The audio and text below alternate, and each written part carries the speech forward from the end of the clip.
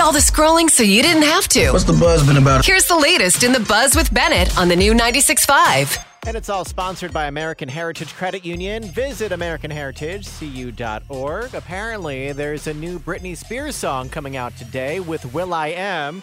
It's called Mind Your Business. They teased it yesterday on social media. They played a little clip, and it's supposed to come out sometime today. I'm curious.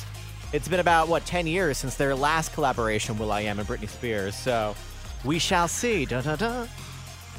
It looks like Ariana Grande and her husband, Dalton Gomez, are no longer. Apparently, they separated back in January, and we're just finding out now. How dare we be the last to know? Come on. But, so she was spotted at Wimbledon without her ring, and so then here we are. Now we know. They're heading for divorce, and apparently the rumor is that Dalton Gomez is already dating, so we wish them both the best. Okay, so this happened at a recent concert. I think this was in Vegas. Country star Miranda Lambert was performing. Now, raise your hand if you've ever taken a selfie at a concert. Let me see here. 1, 2, 3, 4, 5. Okay, everyone. Yeah, everyone has taken a selfie at a concert at one time or another.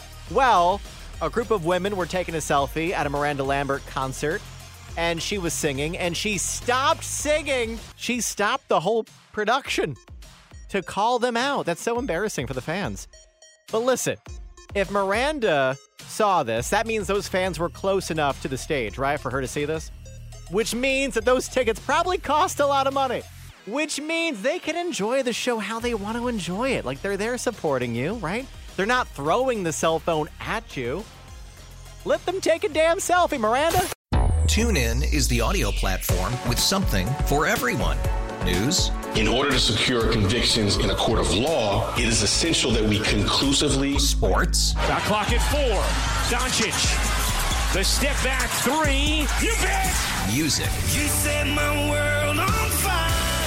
Yes, and even podcasts. Whatever you love, hear it right here on TuneIn. Go to TuneIn.com or download the TuneIn app to start listening.